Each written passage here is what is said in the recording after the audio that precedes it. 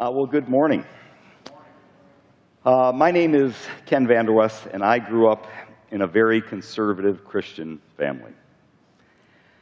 When I was growing up, I was told at various times in my growing up years that blue jeans were a symbol of rebellion and possibly taking of illegal drugs.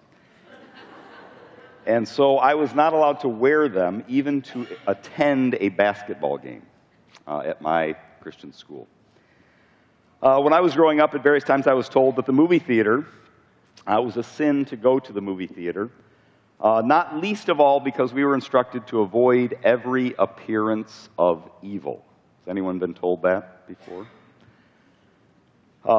And there was a distinct possibility that even if I were going to the movie theater to watch The Fox and the Hound, that someone might see my car there and infer that I was going to a much more dangerous and deadly and sinful movie. When I was growing up in a very conservative Christian family, I was told that rock music, my kids don't even know what rock music is anymore. There's all kinds of music. But rock music, I was told that the beat in rock music runs counter to the natural rhythms of your heart, the God-ordained, and so it should not be listened to, or anything that sounded even close to it. I had a rather sheltered childhood, you might have guessed. Why do I share that with you this morning? Two reasons. One is that I hope that you'll have sympathy on me, and say that, man, he's come a long way, from where he started. There's maybe some hope for him. But secondly, because the upbringing that I had some unintended side effects. That the adults in my life who told me these things, they had a certain goal in mind when they fenced off certain behaviors and actions and things. But there were some unintended side effects in what they taught me about sin. And the reality is that what you think about sin has a profound impact on how you respond to temptation and to sin. Now, the unintended side effect of the way that I was raised is it did create some confusion because there were some rules that, to be honest, even as a kid, they didn't really make sense to me. That it seemed to be cordoning off behaviors that seemed innocent and certainly not contrary to anything that I could see in my understanding of Scripture. Secondly, the consequence was that sometimes I wondered if sin is really that bad. If all of these things, some things that clearly that the Bible talks about, but then all these other things that were added to it are all sin. Is sin really that bad? Is it really that dangerous? And even a hint of, man, it seems kind of exciting, some of those things that other people do. That in the home that I was raised, in the church, in the school that I was raised, that I was told were wrong. Is sin really that bad? This morning we're going to turn to Genesis chapter 6. And we're going to talk about the progress of sin. We're going to try to think rightly, think biblically about sin. Now, to be honest, Genesis chapter 6, I would encourage you to turn there because there are parts of Genesis 6 that are very familiar and there are parts that are not. To be honest, Genesis chapter 6 has some strange things going on. And we are going to touch on those. But the overarching purpose of my message is to talk about 7 ways that we get sin wrong. Maybe not you personally, but as a culture, as a people. And I would say that it even is true for us in the church that sometimes the way that we think about sin can be wrong. But we want to look at sin in light of Genesis 6 and see 7 ways that we get sin wrong. Let's begin. We're going to read through verse 13. When man began to multiply on the face of the land, and daughters were born to them, the sons of God saw that the daughters of man were attractive, and they took as their wives any they chose. Then the Lord said, My spirit shall not abide in man, or contend with man forever. For he is flesh, and his days shall be 120 years. The Nephilim were on the earth in those days, and also afterwards, when the sons of God came in to the daughters of man, and they bore children to them. These were the mighty men who were of old, the men of renown. The Lord saw that the wickedness of man was great in the earth, and that every intention of the thoughts of his heart was only evil continually. And the Lord regretted that he had made man on the earth, and it grieved him to his heart. So the Lord said, I will blot out man from whom I have created from the face of the land, man and animals and creeping things and birds of heaven. For I am sorry that I have made them. But Noah found favor in the eyes of the Lord. These are the generations of Noah. Noah was a righteous man, blameless in his generation. Noah walked with God. And Noah had 3 sons, Shem, Ham, and Japheth. Now the earth was corrupt in God's sight, and the earth was filled with violence. And God saw the earth, and behold, it was corrupt, for all flesh had corrupted their way on the earth. And God said to Noah, I have determined to make an end of all flesh, for the earth is filled with violence through them. Behold, I will destroy them with the earth. And verse 14, make yourself an ark. He ends. Genesis chapter 6. The second half of the chapter is a familiar story, the story of Noah. But it begins in unfamiliar territory, confusing territory. Who exactly are these sons of God who came down to the daughters of men? Who are the Nephilim who were on the earth in those days? Mighty men of old, the men of renown. Is it a little bit confusing? Does it say what exactly is going on here? Who exactly are these Nephilim? Well, let's deal with that first and foremost before we get to the main thrust of what the author is saying and what God intends for us to hear. There's 3 main ideas of who these sons of God are that came down to the daughters of men. The first is, look, if we wanted to ask that question, we say, where else is the word sons of God used? And we also see this terminology in Job chapter 1 and 2. Do you remember Job, the first few chapters of Job? It says God is holding court in his throne room, and it says the sons of God came to him, and Satan also, Lucifer, also came before him and brought up the matter of his servant Job.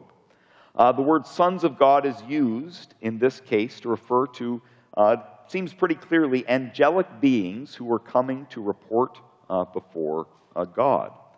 And so, one school of thought, in coming to Genesis chapter 6, it says, you know what, if the sons of God, elsewhere is used referring to angelic beings, what we have in Genesis 6, 1 through 4, is angelic beings taking on human form in order to marry human women, the daughters of men, and have children to them.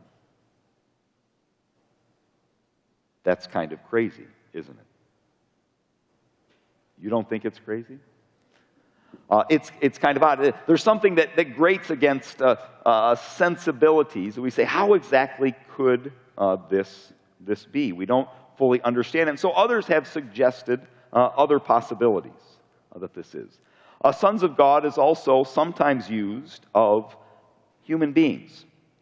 In Deuteronomy 32, verse 8, the people of Israel are referred to as sons of God. In the New Testament, Matthew 5:9, Luke 20:36, and other places, that those who are faithful to God are called his children. They are sons of God. Romans 8:14, it is a mystery that we are called the sons of God, the righteous followers of God. And so this raises 2 other theories of who exactly are these sons of God and the Nephilim in these days, or as the King James translates this, giants, or the New Living Translation, giant Nephilites. Some have suggested that these are talking about people from ruling and royal families in those days. But these rulers were not content with God's law, and so when they saw other attractive daughters of men, they took them as their wives. They took more than one of them as their wives. In this case, those who are seeing these as rulers of men, referred to as the sons of God, they are taking harems, multiple wives, and so the sin is polygamy. In the first case, if this is indeed angels, the sin is that of crossing divine boundaries that God has set between the spirit being of angels and human beings. Or if these are dynastic rulers in those days, then polygamy is the sin. Could that be what this is talking about? A third possibility. A third possibility is that some see in this a mark of between the righteous sons of God and perhaps the unrighteous daughters of the daughters of men. For some, although it's not spelled out specifically, and this is one of the weaknesses of this case, is that they see the descendants of Seth referenced in the sons of God. These are the faithful son of Adam and his children, whose genealogy we studied last week in Genesis chapter 5. That some of these godly descendants of Seth were taking on ungodly wives from the descendants of Cain. Cain, who had rebelled against God and murdered his brother and was a wanderer on the earth, they took their wives. And so, in this case, some see the sons of God as godly Sethites, the daughters of men as ungodly Canaanite wives, and the sin is the forbidden union between those who are following God, taking wives of those who do not believe and follow God. It's a hard case. I won't ask you to vote on your own interpretation, although I'm tempted as such.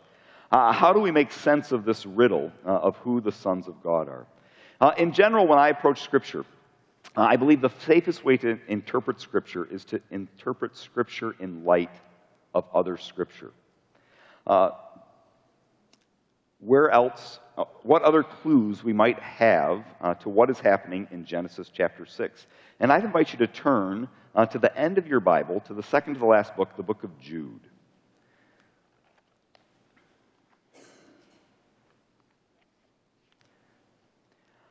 In Jude, a book with only one chapter, Jude verses 6 and 7, we read the following.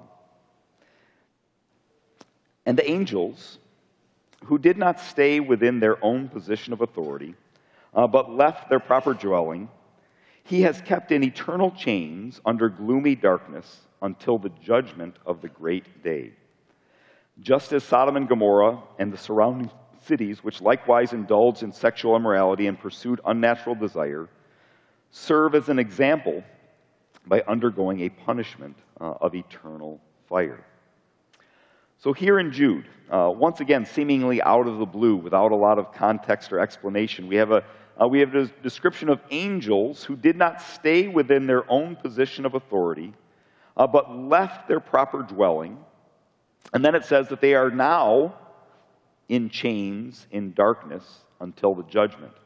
And then in verse 7, we have a statement that says it's the Sodom and Gomorrah and the surrounding cities which likewise indulged in sexual immorality.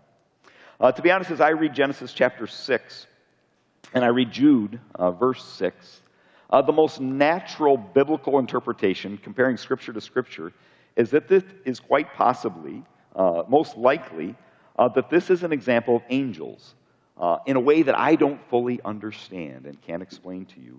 We're allowed to take on human form and marry human wives and bear children. Those children, in Genesis chapter 6, they seem to be called men of renown. They were mighty men. Back in Numbers, they are described when the Israelites came to the Promised Land, is that there were giants in the land, like Goliath, that they were exceptional in their way because of their parentage. Now, to be honest, a case could be made for other explanations. But this is where I stand until the stronger case is made. But the reality is, regardless of how you interpret this passage, the point that the author is trying to make does not change. In Genesis chapter 6, he is describing a world that is spinning away from God in rebellion to his rule and his ways. The Lord saw the wickedness of man was great in the earth, in verse 5. And in this we see the first way that we often get sin wrong. One way that we get sin wrong is when we believe that if I do what comes naturally, it can't be sin. If I do what comes naturally, if I let my conscience be my guide, if I do what just seems normal in our culture, I'm doing what everyone else is doing, it seems natural, it can't really be sin. Well, in Genesis 6, we see folks who saw an attractive daughters of man and took them as their wives. And God said, no, this was breaking boundaries that God has set. Doing what comes naturally is not a guarantee that we are choosing what is right. Does that mean I can't trust my heart? I'm saying yes. That is absolutely the truth. But many people believe that that's not the case. They believe that, you know what, as long as I don't feel guilty, I must be doing all right. Is our heart a reliable guide? I would suggest no. I was thinking about how to illustrate this, and the illustration that came to my mind is something that happened to me about a year and a half ago. About a year and a half ago, I was diagnosed with celiac disease. If you're not familiar with the name, it's that annoying disease that means that you can't eat flour anymore. Some sympathy from Jared over here. I appreciate. Sympathy's hard to get here today, evidently. You know what? For most of my life, my doctors say I had this disease, but the only symptom that I had was that I could eat whatever I wanted and I would never gain weight. Seriously. That was the only symptom. Some of you have known me for a long time, and you always assumed that I was really healthy because I was thin. You did. And that wasn't the case. My wife is here. She'll attest that my eating habits were not always the best. In fact, she might attest that my eating habits were often not the best. And because I had this disease and my body wouldn't digest half of the food that I ate, I would never gain weight. They were good years. They were good years. They're over. They're over now. That is the case. You know what? My heart, and that becomes apparent. And so what happens when you don't gain weight and you eat whatever you want? It encourages you to eat whatever you want until that stops. And then all of a sudden you realize you're normal now, like everyone else. But the reality is that disease, actually, look at that, I'm already blaming something else. It's quite easy for my heart to convince me that a 16-ounce bag of El Matador chips is a single serving size to be eaten in one sitting.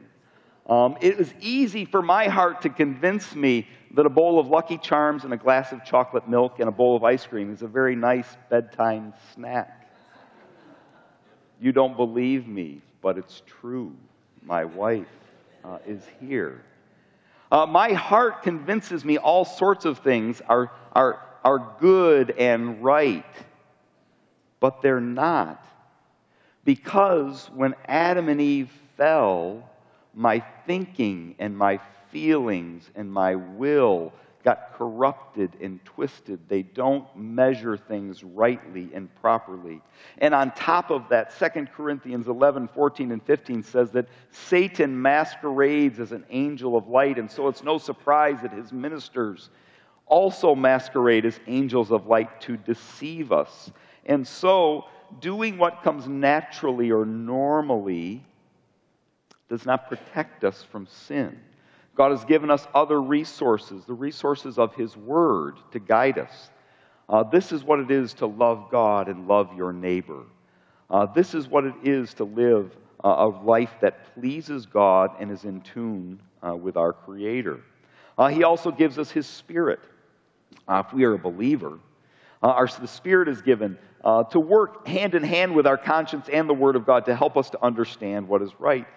Because the reality is, if I say, what comes naturally, what's normal, what everyone else is doing, where my heart leads me, it will oftentimes lead me astray. It's one of the 7 ways that we get sin wrong. Secondly, there are folks who believe that sin was invented by Christians to control people. Have you ever heard somebody say that? Either God or Christians, that, this is just an attempt to control people. You don't like to see people having a good time, so Christians invite rules to cordon off certain behaviors from what is morally acceptable. There's many people that believe that. To be honest, there are some kids growing up in Christian homes, like the home that I was raised in, and said, maybe that's how right and wrong was determined. Whenever there was something that was fun, then we made a rule against it, so we couldn't do that anymore. And it made those things very attractive. Was sin invented by Christians to control people?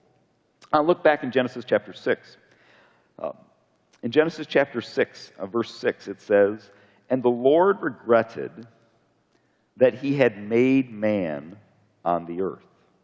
He regretted that He had made man on the earth, and it grieved Him to His heart. In the middle of that phrase, there's something that seems natural and normal if you've been at church in a while, but it's something that is often forgotten, maybe in church, but certainly in our broader culture. And that is that all of God anything that happens in Genesis chapter 6, and we're going to have to deal with the fact that God is going to send a worldwide flood to judge sin on this earth. The only way that makes sense is to tie it back to creation, that God made this world. That's why creation is so vitally important. It only makes sense if He made it. It is not as though that humans were existing here, minding their own business, and God all of a sudden interrupted because it looked like they were having too much fun. This was a world that God made. Every tree, every blade of grass, every piece of land that we stand on, every bit of sky and cloud and rain, everything comes from God's hand, and we are placed in it. And as a result, the definition of sin comes not from what seems natural or normal, not what seems best to me, but from the one who created it. It makes all the difference in the world. It reminds me a little bit of I used to have a house here in Kent City on East Street, and the snow reminded me this week that when I lived there, every winter at my old house, someone would, at some point in the winter, they would slalom through all of the yards on our street with their car, weaving in and out of the trees. Isn't that nice that they would do that? So we'd wake up some pristine snowy morning, and there would be tire tracks through all our yard and my nice little gully on the side of it. It was very annoying. I used to dream of ways of getting even with them. I sincerely wanted to do things with nails and boards that probably would have backfired on my own children inevitably, so I didn't do them. But when somebody drives through your yard, isn't that exasperating? Doesn't it make your temperature rise and then something boil inside? But you know what the reality is? I drive through my own yard all the time. I drive in my yard. What's the problem with a vehicle driving through over grass? If done right, most of the time I don't have divots in my yard. What is the difference? The difference is I own the land. I mow the grass. I fertilize it. It is mine. And as a result, I set the boundaries for what's appropriate and right in my little corner of the world. And so it is with God. This world is God. The good news is He rules it not arbitrarily, randomly choosing or whimsically deciding what is right and wrong, but in accord with a character that is marked by goodness and grace and mercy. It's rooted in his righteous character. But it is, and always is, his world. Some people, it's hard for them to get. And so when they read the story of Noah in a flood, they say, why would God destroy the world? Why would so many lives being lost? If the problem is violence, as we read, why does God use a violent act in response to it? But that is a question that makes God an equal player in the earthly drama. It's like a parent who raises their voice to say enough to their bickering children. They aren't just another combatant in the struggle for supremacy. Their parent is the source of the family, the provider, and the rightful authority there. And so, in a sense, yes, the rules are different. He is the creator. The amazing thing, the gracious thing with God, is that he treats us with respect as our creator. We have tremendous freedom because he is good, but we are still made creatures. The amazing thing is God in his grace gives us the ability to choose, and he honors those choices by letting us experience the consequences of those choices. But even in the freedom of our choice, we are still made creatures. We and our culture has worked hard to forget, to deny, and to ignore that.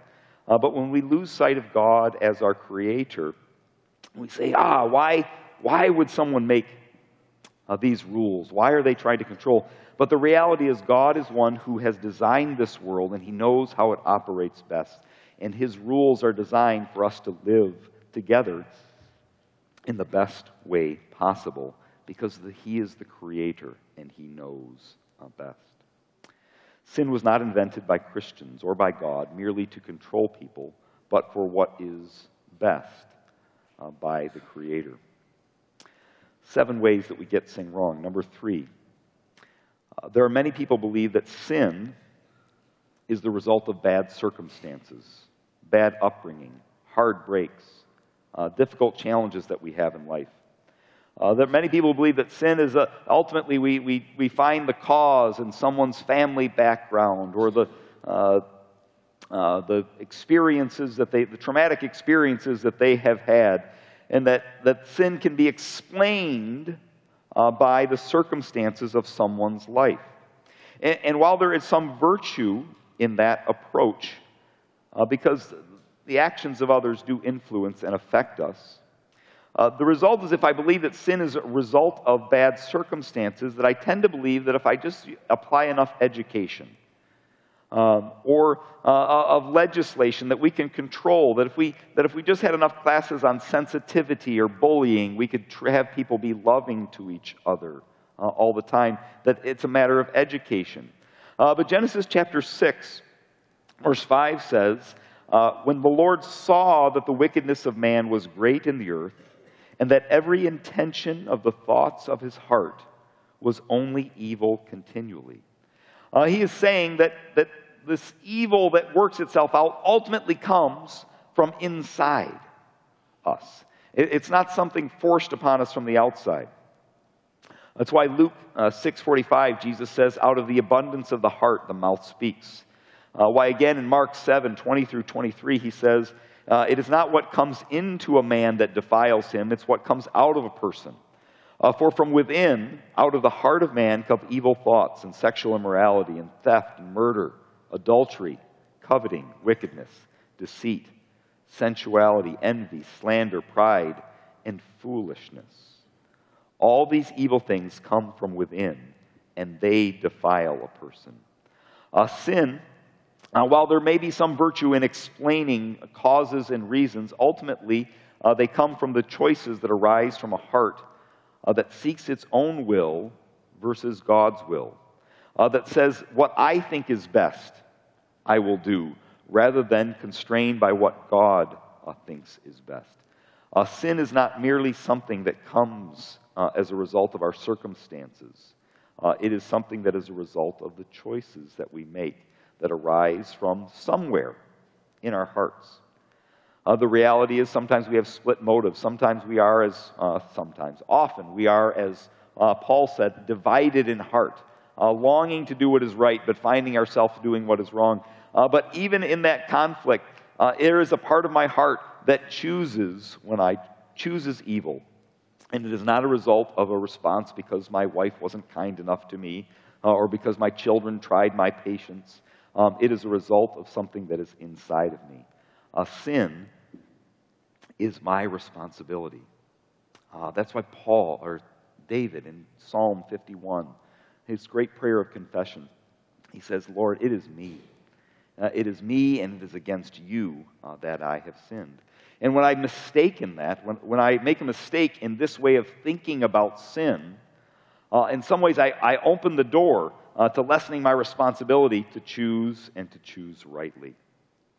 Sin is not a matter of merely bad circumstances. Number four,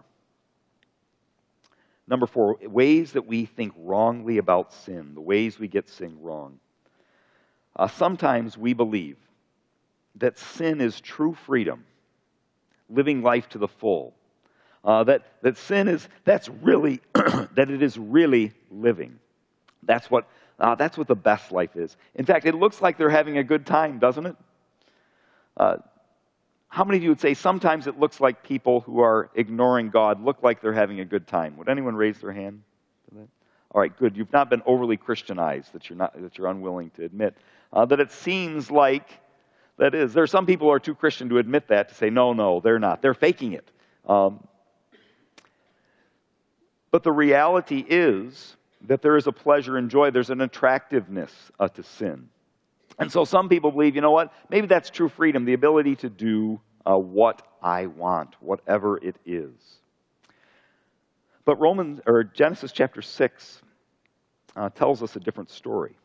It says, while it may seem that there's good that comes from choosing my way over God's way, if we look down in verses 11 and 12, listen to how the biblical author describes what is happening on earth. It says, now the earth was corrupt in God's sight, and the earth was filled with violence. And God saw the earth, and behold, it was corrupt. For all flesh had corrupted their way on the earth. There's a word there that appears 3 times. It's the word corrupt. It speaks to something that is fundamental about sin. That sin is not sin is not neutral, nor is it a positive value. Sin is something that is a corruption of something that exists. It's parasitic. It requires sin. It defiles something that was pure. It mars something that was perfect. It corrupts something that was good. When we think of a corrupt politician, we think of someone who was elected to a role in order to serve the public. But when they're corrupted, that purpose is twisted, and now they're serving usually their own purpose, their own good over and above those who would put them in office.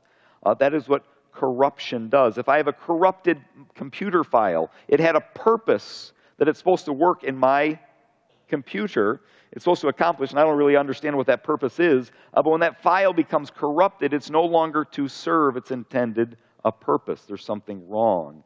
It is broken. It is not a natural positive value. Sin always takes something that is good and mars it, defiles it. It corrupts it. Marriage, which is intended as a self-sacrificing union in which each seeks the best for the other. That's what marriage, how God designed it. The Creator made it to work. Instead, when sin enters in, it says, no, marriage is a vehicle for meeting my needs.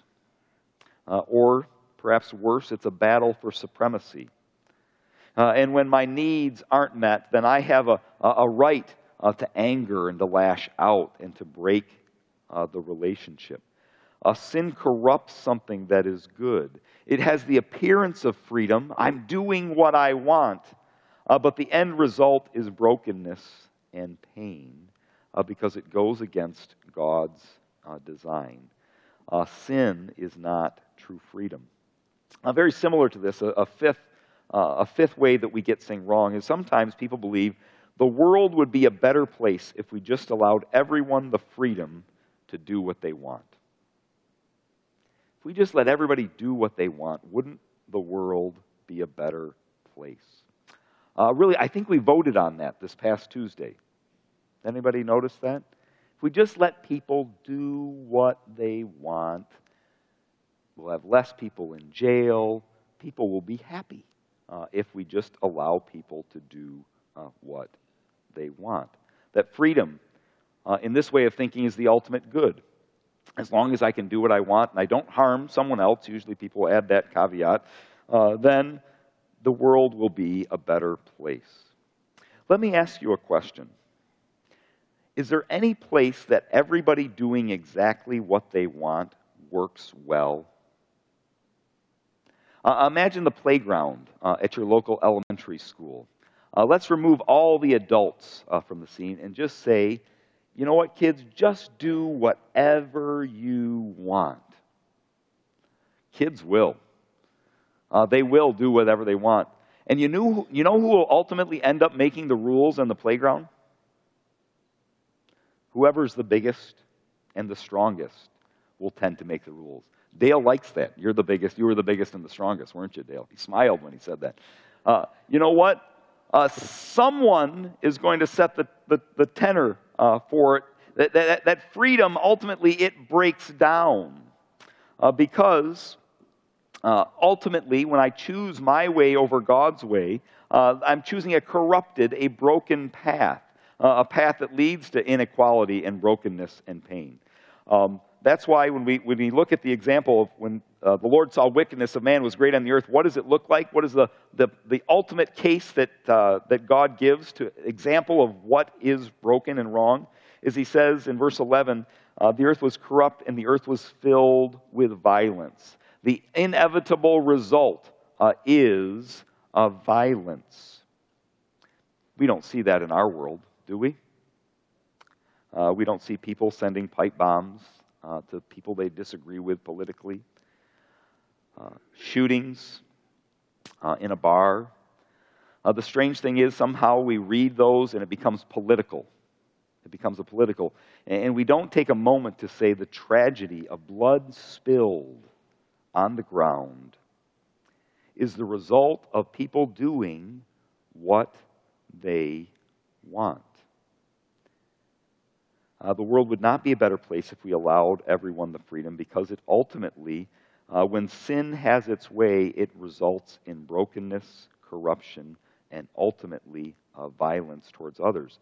But instead, if we believe that people were made in the image of God and worthy of His respect, as Genesis 1 and 2 teach us, and if we learn that life should be held in high regard, not just because we ought to be nice to other people who are like us out of empathy, but because we were made by God and will be accountable to Him, all of a sudden there is a standard and a rule to live by. The world would not be a better place if we just had the freedom to do what we want. That's 5 ways that we get sin wrong. Just two more. Number 6. There are many people believe that God loves punishing sin. Perhaps it's because of some Christians or preachers who have seemed to take delight in pointing out the sins of others and condemning them. But there are many people who believe that, that it pleases God's heart to judge sins. Verse 6, in our chapter it says, the Lord regretted that He had made man on the earth, and it grieved Him to His heart. That God was grieved by what He saw. Now some people see in this a theological conundrum. How could a God who knows everything experience regret? He knows what's going to happen. And so this is a grand puzzle. I choose to believe what it says at face value. That God, having made this world, is emotionally involved in what happens to it. That He cares and it matters to Him. And when He sees the pain in real time in our world, He experiences great regret, and there is grief in it. And it is out of this that He says there needs to be limits on it before my creation destroys itself even more. Verse 12, for all flesh had corrupted their way. They're corrupting their way, resulting in violence. God enters history and he interacts with humanity in ways that we can understand. And God does care.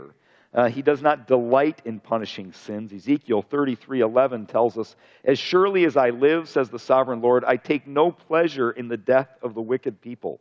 I only want them to turn from their wicked ways so they can live."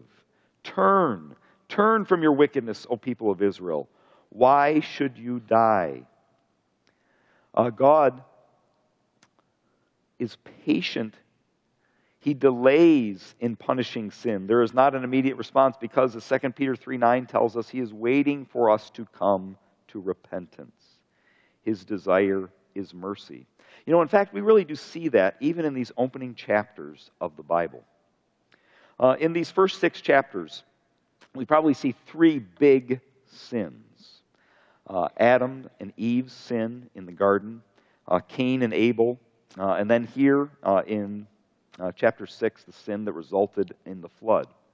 And even in each of these cases, even as God is executing judgment and pronouncing judgment, there is a similar pattern that we see. God confronts sin, and he pronounces a righteous judgment on those who have rebelled against him. But before he enacts that judgment, he interjects grace and mercy, while at the same time maintaining his holiness and justice. Let me explain. Adam and Eve, when he catches Adam and Eve and confronts them with their sin, he pronounces judgment on them. But then it says God sacrificed animals for them so that they would have clothes to wear. And I believe in order to show them that the significance of sin and the path to forgiveness and restoration. Judgment, but grace and a way forward, even in the midst of their punishment. In the case of Cain and Abel, God catches Cain. Yes, you are your brother's keeper. His blood is crying out to me. Cain, you're going to be judged. But God, everyone will kill me if they find me. And God says, no, I'll put a mark on you to preserve you. I will extend grace to you, even in the midst of punishment, because I long for you to have a path to repentance. And then here, in Genesis chapter 6, in a sense, there's judgment and wickedness, and a flood is coming, and God's going to destroy the face of the earth. But God still looks, and he finds Noah, a man who found favor in the eyes of the Lord. And God provides a way for him to be rescued, to be saved, he and his family, for the continuation of the human race. Even in the midst of judgment, God extends mercy because his heart is always to give opportunity for repentance and restoration. If we believe that God loves punishing sin, that he takes delight in it, we misread the heart of our God. Finally, number 7. There are some people believe, as we've talked about sin, and I recognize it's a heavy message when we talk about sin, that some people believe God is impossible to please, so why try? To be honest, I don't think that's just a outside the walls of the church issue. I think it's inside. That many people say, you know what, I know I'm a sinner, even if I'm saved, but I never really think God is pleased with me because I know how often I fail, how often I fall short of what God wants me to do. And so we say, is God really impossible to please? And for some, it reaches the point where you say, you know what, I'm just tired of trying. It's just too hard. I'm just going to do what I want to do because it's not worth trying. In the case of Noah, I think we see an example that says, you know what, is it impossible to please God? It says Noah, in verse 8, found favor in the eyes of the Lord. And then there's a threefold description of Noah that helps us to understand the type of man who he was. In verse 9, it says he was a righteous man. This means he did what is right. It was interesting as I was studying, a commentator noted that the word for sin in Hebrew, there's two forms of it that are just different by one extra consonant. And one means an occasional sinner, and the other means a habitual sinner, depending on the extra consonant in this Hebrew word. Righteousness isn't like that. There's only one word in one form of it. Because righteousness is habitually righteous, habitually choosing to do what is right. And Noah was a righteous man. Secondly, it says he was blameless in his generation. This word blameless is also used of the sacrifices, a lamb that the people of Israel would bring. The idea was that they're wholesome and sound. And so it was with Noah. The idea of blameless is not sinless perfection, but there is a integrity to his life that accusations do not stick to him. Noah was a righteous man, blameless in his generation. And then a simple sentence, Noah walked with God. Noah fellowshiped with God. This is what Pastor Chris said so well last week in talking about Enoch, that he had a real relationship with God. There's one other verse that I'd ask you to go to. Hebrews chapter 11, verse 7, that fleshes out the story. Because to be honest, when we read some of the Old Testament heroes, we say, you know what? Man, Noah must have been, he was something special. He was at very least far better than I could ever hope to be. But in Hebrews 11, this chapter about faith, it says, by faith Noah, verse 7, being warned by God concerning events as yet unseen, in reverent fear, constructed an ark for the saving of his household. By this he condemned the world, yes, but he also became an heir of the righteousness that comes by faith. My point is that Noah is a righteous man, but it was a righteousness that grew out of his faith and trust in God. And that is the same path that we have to find favor and pleasure with God. That when we trust God, imperfectly, yes, sometimes failing, yes, but when we put our faith in God, He honors that effect and gives us the gift of His own Son's righteousness. And when He looks at us, He sees His righteousness, not our failing. And like Noah, it is possible for us to find favor with God.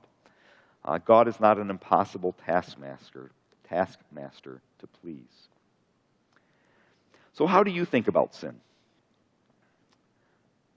Do you think rightly about sin? Have you made categories of sin that aren't really? Or, as I suspect is more likely the case, do we explain away sin? Or perhaps give up the struggle with sin? How we think about sin profoundly impacts how we respond to temptation and how it affects our walk with God. You know, as I was thinking about how to conclude this message, I was reminded of a book I read a while back, written by Tom Brokaw, The Greatest Generation. The Greatest Generation tells the story of the generation that came of age right before and during World War II. It was the generation that stormed the beaches on D-Day, that defeated Nazism, that rebuilt Europe, that came back to our country and ushered in a very prosperous era. And it's often referred to as the greatest generation. What I remember from reading that book, though, is that when the author interviewed folks who had accomplished really amazing things, amazing sacrifices that they had made, that they didn't see it as something great that they had done. They just did what they were asked to do.